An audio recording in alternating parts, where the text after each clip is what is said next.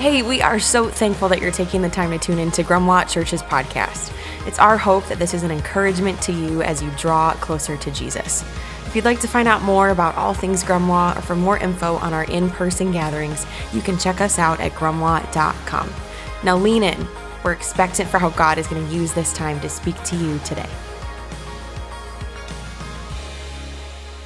I am so glad that you are joining us today. I'm glad that you just are connecting so that we together can be part of the conversation. We are seeing life change at this church, Grumlaw Church. Last week we had an incredible service. Trunk or Treat was an event that we will soon not forget. And I'm confident because of the momentum of what God is doing here, that today your life is going to be influenced by God, by the Holy Spirit, and as we are open to what He wants to say, today is going to be a life-changing event. Now, to kind of put us on course with where we're going today, do you remember learning to swim? For some of you, that was a highly positive experience. For others, it was negative. And maybe for some of you, you don't even remember what took place because it's just been a part of your life. That's kind of for me. I've always been around water. I was a varsity swimmer.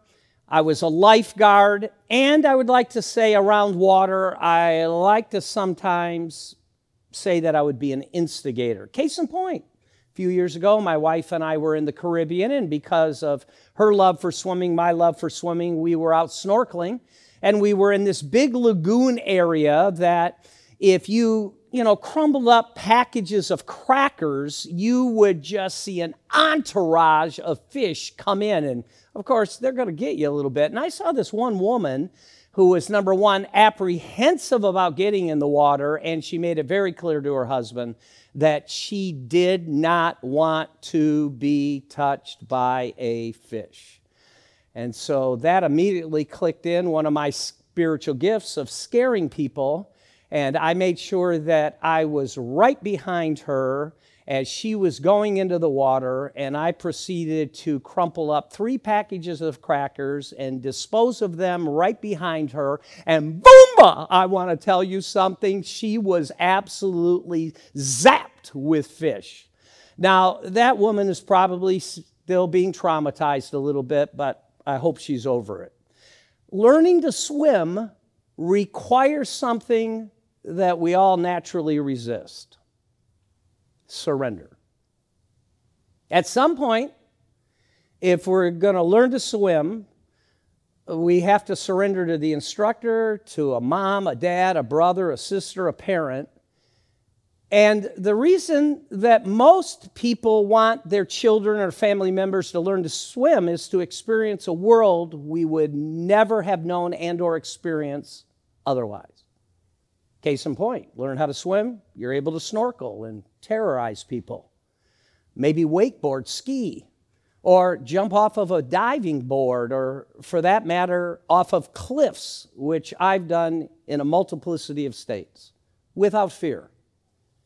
This, what I just described, actually leads to what we're discussing in this series, Real Prayers for Real Life. Learning how to pray as Jesus instructed us, guided us. Prayer that's alive and it's invigorating and it's a new experience, not rote, repetition, not memorized, but absolutely life-giving.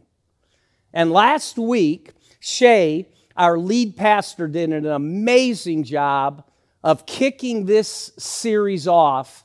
And I would encourage you to just go to literally grumlaw.com/messages if you have not heard that message yet. We are actually, in this series, taking from an incredible series we heard about.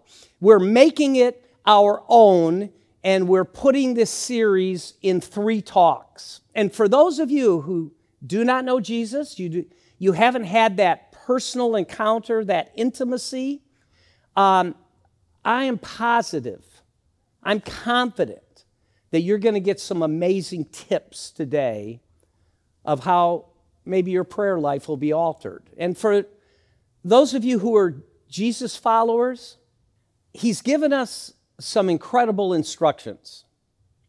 Let's look to what Jesus is saying about this. In Matthew 6:6, it says this, "But when you pray." What we learned from last week and what we'll learn from this week is how to pray and how not to pray.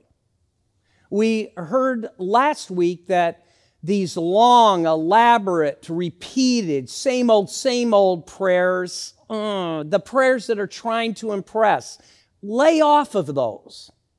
Because the purpose isn't to move God, but being moved by God. It's not about convincing Him to do our bidding, but rather allowing Him to move us to a place where we're willing to do His. We're all familiar with the prayers of informing God of our wants, our needs, our wishes, our desires, but He tells us in Matthew 6:8, "But your Father knows what you need before you ask Him." Like we discussed last week, what? Why even pray then if He knows? Significant and good question. But when we realign our prayers and understand what Jesus is teaching, the purpose of prayer is to align our wills with God's will. The purpose of prayer is to surrender our will, not to impose it. Jesus began this teaching of how to pray where we literally recognize and submit. We recognize who God is, and we submit our will to His will. It's declaring His greatness. Hallowed, holy be your name. You're the uncreated creator. You're incredibly infinite and yet intimate. It's surrendering our wills, my will, your will, to the will of God. But it's so difficult. I want to be in control. You want to be in control. We want to be in control. It's why some people hold on the side of the pool or they never get into the deep end because they want to make sure they can walk on the bottom. Our prayers sometimes feel incredibly good because we like it when God's that cosmic vending machine. I get to pick and choose what I want when I want it. But real prayer, the kind of prayer that Jesus prayed, starts with surrender. Even when He Himself said, if this can pass from me, if what I'm going to go through can pass from me, please, but not my will, your will be done. Jesus is inviting us to experience the world in a way we'll never experience unless we surrender. So this is how Jesus begins this teaching, and now He pivots. He pivots to where most of us begin. Matthew 6:11 says, "Give us today." Oh, finally, it's my turn. It's your turn. But Jesus is requesting something, and by the way, He's not taking prayer requests here. He's requesting that we ask for and live out what I'm calling 3 P's. And all 3 of these P's assume surrender. What are they? Provision, pardon, protection. And we're going to take these apart a little bit. Matthew 6:11 says this, "Give us today our daily bread." Now, for most Americans, we do not have this concern. In fact, for a lot of us, we eat more than our daily bread. But when Jesus said this to the first century audience, This was a flashback of something that had taken place with the children of God, the children of Israel, when they were wandering in the wilderness, and Jesus gave them daily bread, everything they needed, no more, no less. What that was teaching the children of Israel was dependence on God. God is the ultimate provider. And throughout Scripture, he implied that they're going to have more, but don't be deceived. You're no less dependent on me than in the desert. And that's applicable for us because we remind ourselves that God is the ultimate provider, not just what we eat, but he's everything. See where this surrender ties in? Where I'm not the one in control, God is control, and I trust him. And when I say that God is the ultimate provider, there are situations that all of us have faced, will face in the future, where we have no control over a particular diagnosis, an unexpected job loss, a mental health situation. And in those situations, we're reminded how dependent we are on things we have no control over. And so when we pray, in the way that Jesus is saying, Jesus asks us to pause and to, in fact, declare our dependence. And this is so important for those of us who live where we live, and everyone, including myself, who are listening to this. Because we live in a culture of excess. We don't have a car, we have cars. We don't have a home, we have homes. And for those of you who are saying, I don't have another home, but you have a camper, you have another home. We don't have a garage, we have garages. We don't have one place to go out and eat. Sometimes we complicate our mind and we have so many choices, we go, where are we going to go? And this is the issue. A culture of excess lends to taking life for granted because we begin to expect things and feel we're entitled. And as a result, an ungrateful spirit enters. The book of Proverbs is filled with so much wisdom, one-liners that can literally cause us to think differently. And there's a particular proverb that can be literally read as a prayer. And I'm going to say this. I just dare us to pray this prayer. And it may confront a side of us that perhaps needs confronting. Now, some of you already are tensing up, or to go back to that analogy, you're going to grab the pool again. But let me just go to that verse. Proverbs 30, verse 8. Keep falsehood and lies far from me. Give me neither poverty nor riches, but give me only my daily bread. That is not really the prayer of our culture today. Give me only what I need because I want more.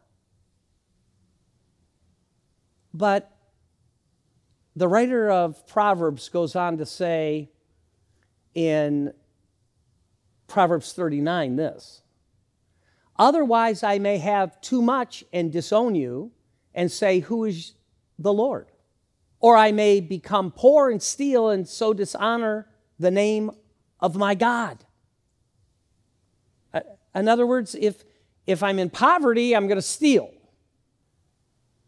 If I have too many riches, then I don't need God and I forget about God.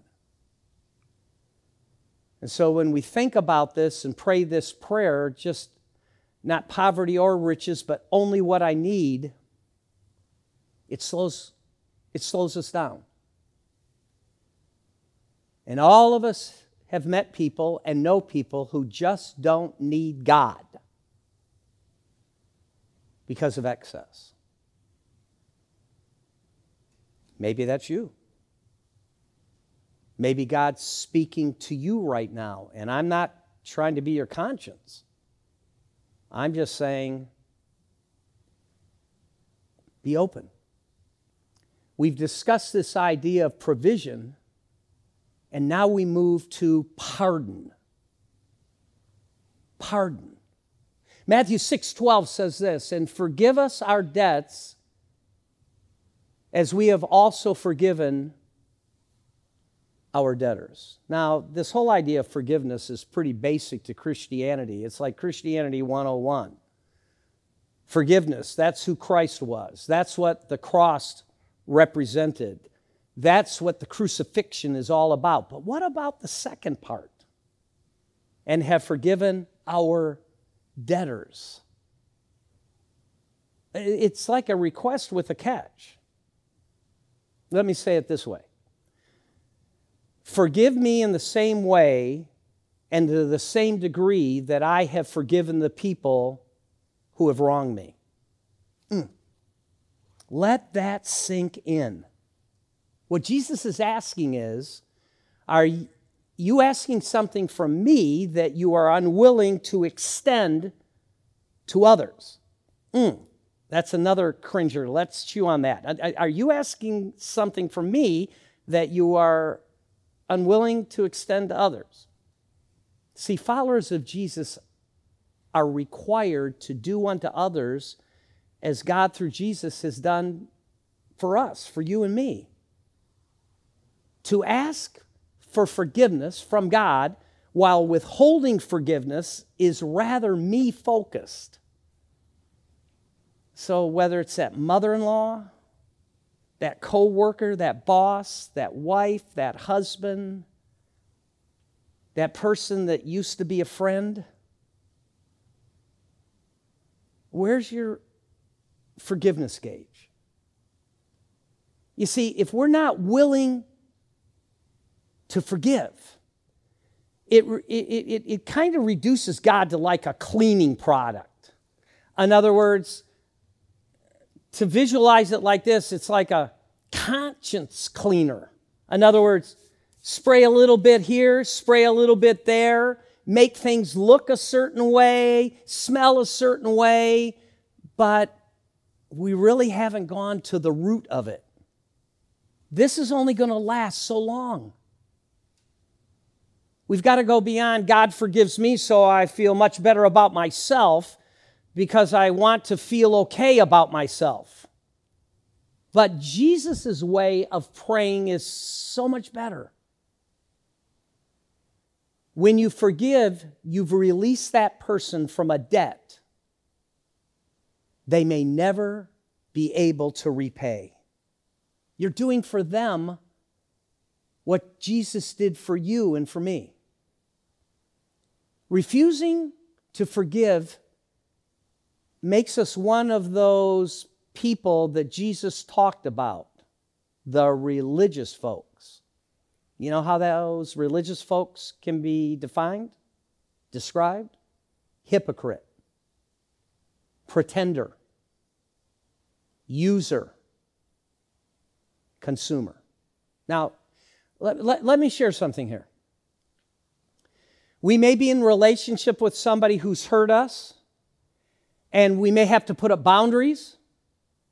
The relationship may not be the way it used to be, and that's okay. God will give us wisdom. But to refuse to forgive is to refuse to follow. Ooh. You notice several times during this presentation, this conversation, I've kind of gone, to refuse to forgive is to refuse to follow. Praying and surrendering protects us from allowing those who hurt us become our Lord. Did you catch what I just said there? Praying and surrendering protects us from allowing those who hurt us become our Lord. Because sometimes a situation becomes so pronounced, so dominant in our minds that it's all we think about, and it becomes our God and our Lord, and therefore we're substituting something that God never intended, and we're literally making an idol out of something rather than keeping God first.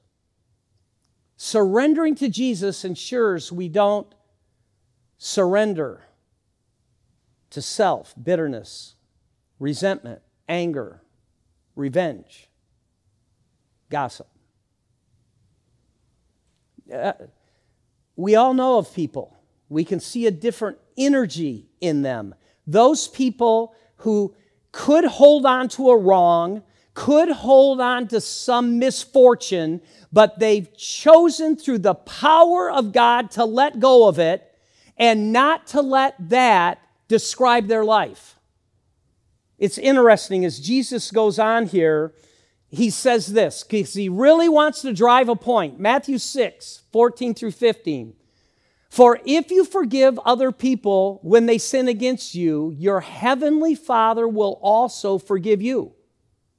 But if you do not forgive others their sins, your Father will not forgive your sins. There's another cringer. Some of you are going, whoa. What version did you get that out of? Well, I don't care whether it's NLT, Good News Version, NIV. Go get your Bible. What it's saying is this: don't be a hypocrite. Don't be a pretender. Don't be a consumer. If you seek and desire forgiveness, forgive. So we go to a logical place right now. Is there anyone you have refused to forgive? In fact, during this entire presentation, there's somebody in your mind? Release. Forgive. Is there anyone you've really refused to forgive? I think a couple years ago, some things happened in my life, and there were people that absolutely hurt me deeply. And I had to forgive them. And I can look right at you right now and say, I'm free. Jesus is giving this incredible teaching because he knows that lack of forgiveness corrupts our hearts. But forgiveness brings peace and freedom and new experiences. It's like the people who hold on to the side of the pool and they never experience the exhilaration of diving in the deep end. It's not our will, but God, your will be done. So many times my will is that things be good between God and me, whether they're good between you and me or not. And you know what the Bible calls that? Religion. And religion is empty, unchanging, and we're always seeking something that road will never lead to fulfillment or purpose. And like I said at the very beginning of this conversation, we're experiencing life change. Here's a quote that I think is very applicable. When I focus on the work God has yet to complete in me, I am far less concerned with the work he has yet to complete in you or someone else. With this focus, it's so much easier to forgive others. Jesus' prayer takes us and leaves us surrendered, humbled because we're dependent, and forgiven. Let's go back and look at what we've been talking about. This then is how you should pray. Our unparalleled Father in heaven, holy, set apart, be your name and who you are. Your kingdom, your ways, your will come and be done on earth as it is in heaven. And may we be the bearers of the ones to do that. Give us today not more than I need, not less than I need. So I depend upon you, and forgive us our debts in the same way that we have forgiven our debtors. Provision, pardon. You say, do we have time to deal with protection? Nope, not today. That's next week. Have you ever wondered how people are able to do something beyond themselves when an atrocity has been presented to them, their family, and their friends because something so despicable has happened? I think of being with a woman that I nicknamed Lighthouse because her husband was literally reading a newspaper in a McDonald's parking lot, and two guys came up and shot him and killed him. And this woman, her name Judy, nicknamed Lighthouse, wrote a letter to both of the individuals who took her husband's life, said, I forgive you, and I want you to know my Jesus. And gave them a Bible because they were going to have a long time to read it. And the judge said, I don't know in my courtroom that I've ever experienced this amount of forgiveness and grace. Why? Not my will, but thy will be done. Where are you today? Who do you need to forgive? What do you need to ask for forgiveness? Humility? Surrender? It takes us places that we can never go on our own. And we experience life uniquely different.